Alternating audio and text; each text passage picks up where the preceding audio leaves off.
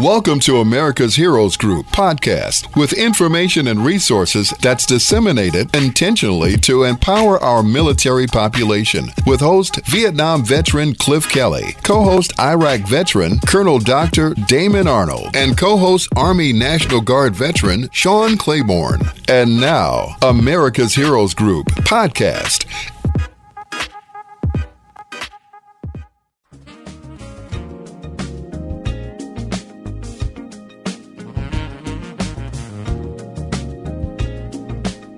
Good afternoon, and welcome to America's Heroes Group Roundtable with partner Veteran Healthcare Policy Institute. April is Sexual Assault and Autism Awareness Month. It's Saturday, April 30th, 2022. I am co-founder, Vietnam veteran, and host Cliff Kelly. Yes, the iconic Cliff Kelly. And I have his co-host, Colonel Dr. Damon Arnold. Our executive producer is Glenda Smith. And our digital media producer is the impeccable Ivan Ortega of Scouts Honor Productions. And we have Jada in the booth helping us out, doing a good job. And today we have a partner with us, Suzanne Gordon of VHPI, the veterans partner that is really making a difference in what we're doing. So the Veteran Healthcare Policy Institute is doing work every day on our behalf. So the VHIP Senior Policy Analyst, and her work expands over decades, reporting on healthcare programs, workers, policy, and she has edited and authored 21 books. But Suzanne has written 2 books, and they are entitled The Battle for Veterans Healthcare and Wounds of War. Make sure you pick these books up and read them. They are excellent. They give you a great outline of what is going on in this arena. Our discussion today will be a continuation, part 2, Air Commission. So I am so happy to have you here, Suzanne. I know we always run out of time when we talk to you. So how are you doing today? Thank you so much for having me. Thank you. Great. So tell us about this. Well, we began the conversation last week, and this is a booby trap that was set for the VA.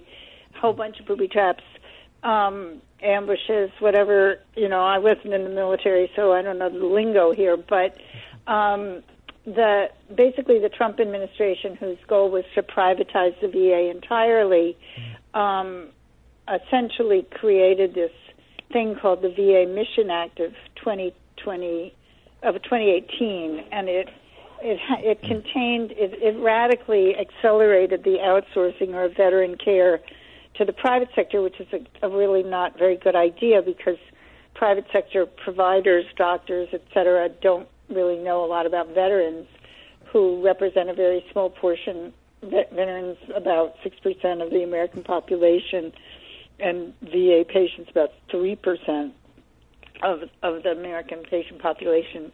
And in the Mission Act contains something called the Asset and Infrastructure Review Commission, which is like the base closing, like the DOD's base closing commission, where basically the VA secretary, who Trump hoped would be a Trump VA secretary committed to the program of dismantling the VA, would collect data on VA patients and capacity, and also private sector capacity, and recommend modernizing, realigning, closing. Modernizing really in this world is a word for closing or messing up.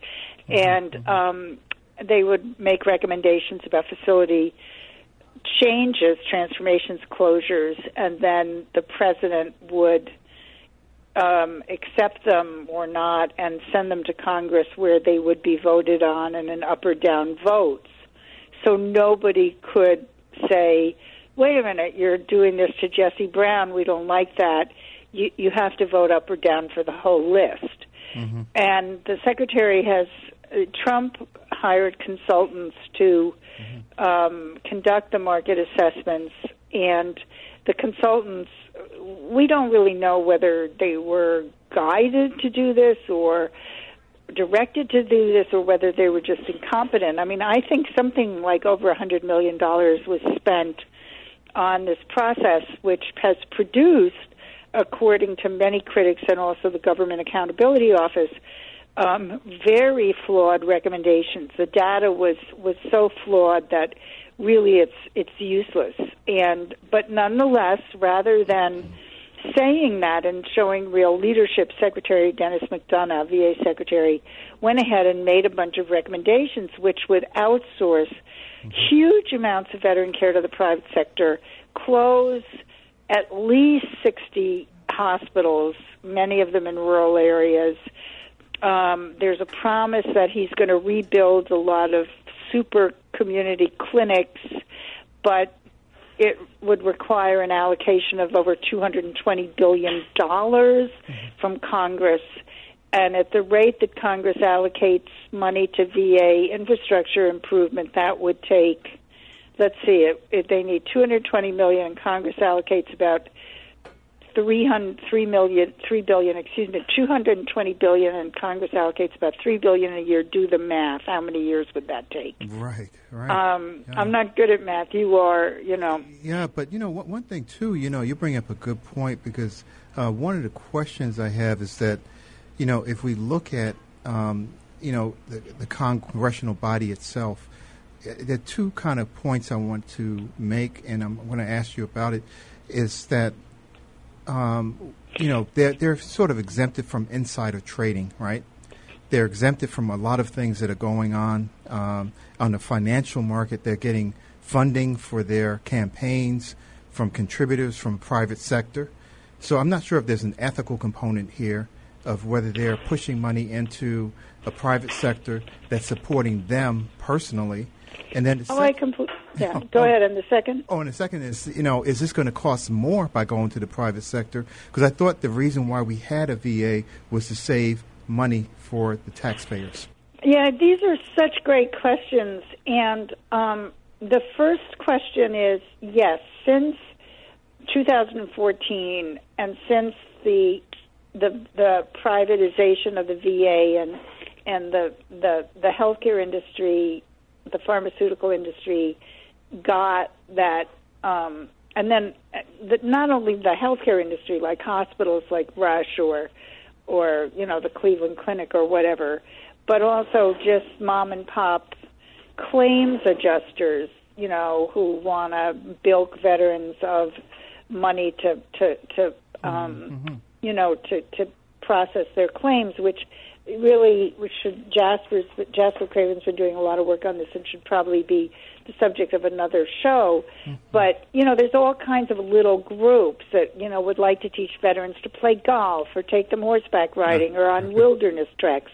And they see, dollar signs in the privatization of the VA. So you have all kinds of people from the biggest healthcare corporations and private equity firms, which now run a lot of healthcare, to these kind of mom and pop people that are calling their congressman and saying, but if we take, Joe Smith on a wilderness outing, his PTSD will go away in 10 minutes, which actually the studies don't show. No. And so we've seen a huge amount of increase in the funneling of campaign contributions to members of the House and Senate Veterans Affairs Committee, who usually really didn't, these committees were actually not very sought after assignments because you couldn't get money because nobody was interested because it was all the public funds. And now they realize, whoops, we can get money,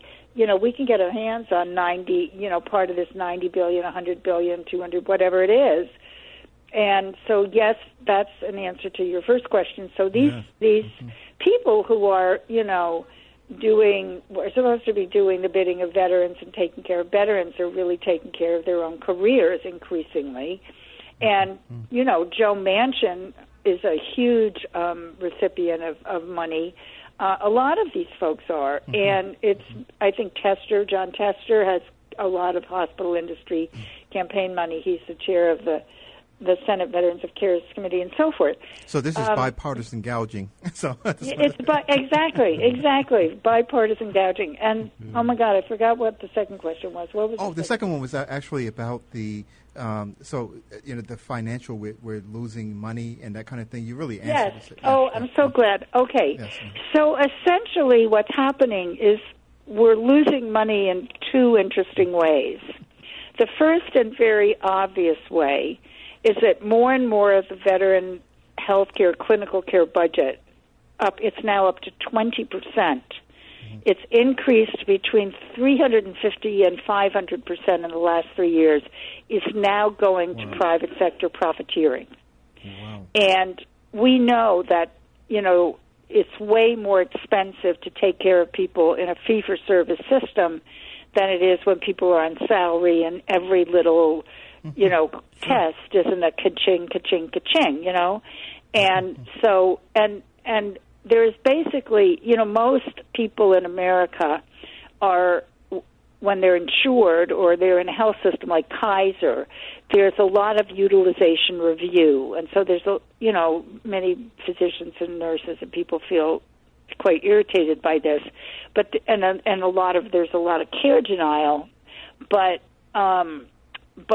there's there's utilization review, so you can't just go wherever you want to get care at whatever cost you want, whatever time you want, for however many sessions you want. There's review of this. In the VA, there's essentially no utilization review. There's a lot of scandalous billing practices on the part of the private sector, which upcodes all the time to make it seem like they're doing things that are worth more money when they're not doing anything at all. A classic. I mean, I remember one time meeting a doctor in the hall of a hospital where I was going for something else, and I stopped to chat with him, and he asked how I was, and I said fine, and I got billed for that. Oh, I mean, kidding? literally. Oh, my God. No, I am not kidding. Could I invent something like this? No. Oh, my goodness. I mean, it's like your lawyer. I once had a lawyer who, lawyers, they start the clock. There's some computer program. The minute you say hello, it starts the clock. And I remember one time my lawyer billed me for something wrong, and I told him, and he said, call so-and-so or do something. And they charged me for the call about the billing, the wrong billing, and then I had to call about that. I mean, but it's all about billable hours, right? And so obviously you have a huge amount of money going to an uncontrolled, unaccountable private sector doing anything they want, recommending, all kinds of things that may not be necessary, or, every test under the sun. And that costs more. In the VA, if you have shoulder surgery and you need a pulmonary or a cardiac clearance, Damon, you can perhaps explain this to the listeners. I mean, in the VA, your primary care doc does that, and it's not each thing isn't a separate charge. In the private sector, that's right. It's a separate charge. And so that's right. The cash register is ringing every time they send you to a referral. Yeah, and so obviously it's clear why it's cannibalizing more and more of the VA budget. But the other way it's cannibalizing the VA budget, which is really interesting, is that veterans have been told that they can have a choice, that they can kind of have their cake and eat it, that they can have their network, their VA healthcare system, whenever they want, if they are eligible. And they can also go anywhere they want, whenever they want, and the VA system won't be compromised. Well, what's happening is if you maintain the buildings and your fixed costs, the heat, the electricity, the pipes, the water, the maintenance, and also the labor costs, so you're maintaining this system, this comprehensive system to serve veterans, so it's there when they want it, and then you're allowing them to not use it, right? So, your surgeon is still being paid. Your mental health professional is still being paid. Your primary care doc is still being paid, even though you're not going to him or her because you're going out into the community, into the private sector. So what is happening is the cost per patient of care at the VA is going up because people are paying for it twice. Yes. See, and you may be repeating unnecessary tests. And Well, not to mention that. But you can't, there's no healthcare system in the world, not just in America, that allows you to go out of network whenever you want. Kaiser doesn't pay, Kaiser's the most comparable system to the VA. Kaiser doesn't pay for you to go to UCSF or Sutter or Pacific, CPM, California Pacific Medical Center. If you're a Kaiser enrollee, you go to Kaiser. If you cannot get something at Kaiser, some incredibly fancy schmancy thing, then maybe they'll pay for you to go out of network.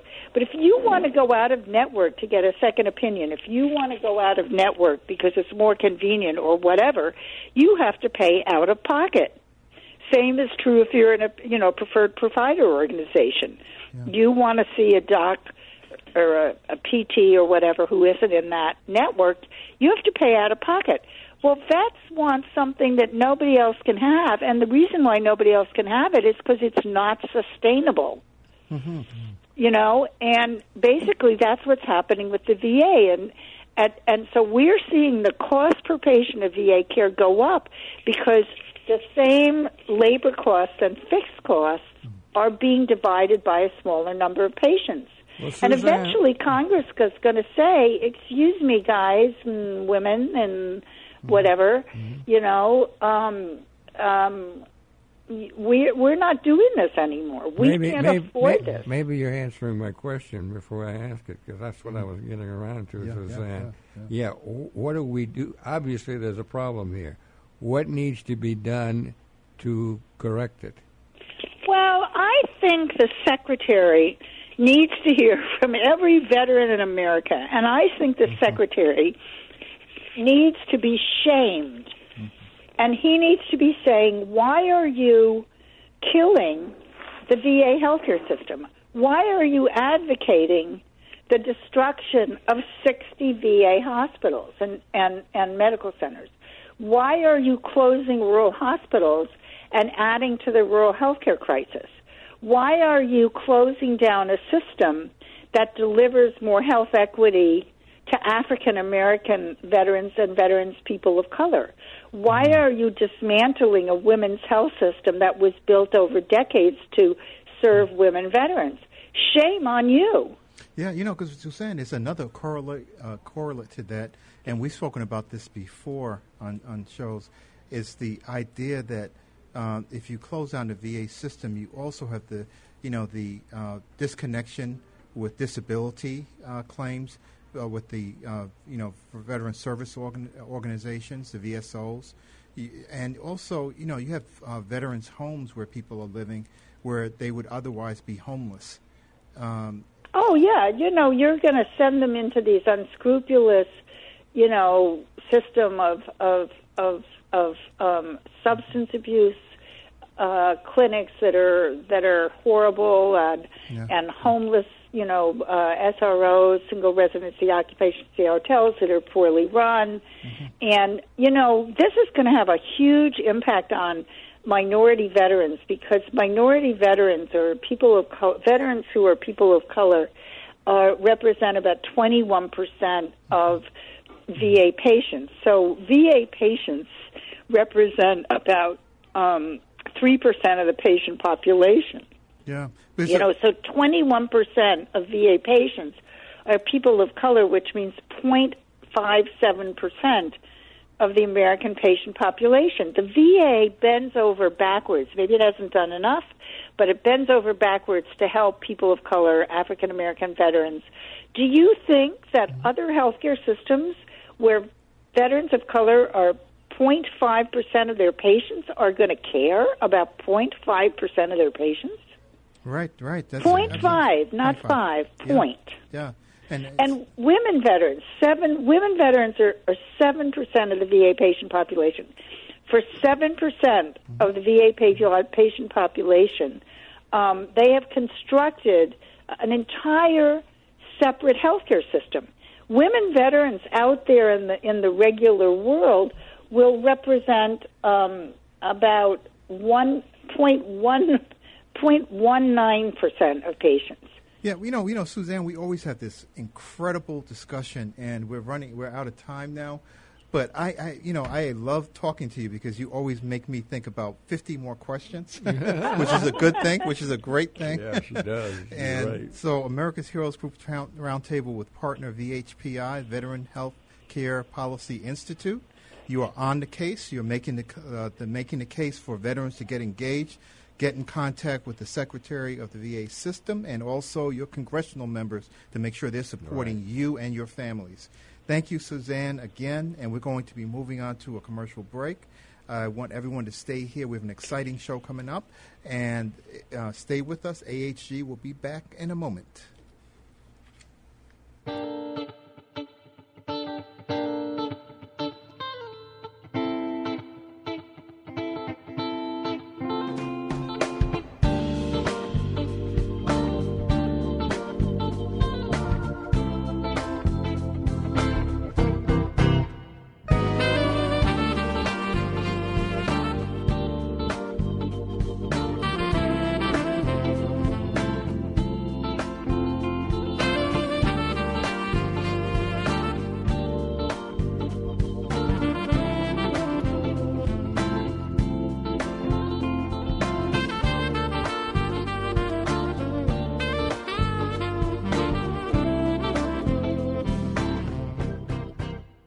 Thank you for listening to America's Heroes Group podcast. Don't forget to subscribe so you won't miss an episode. And for more details, visit americashg.org.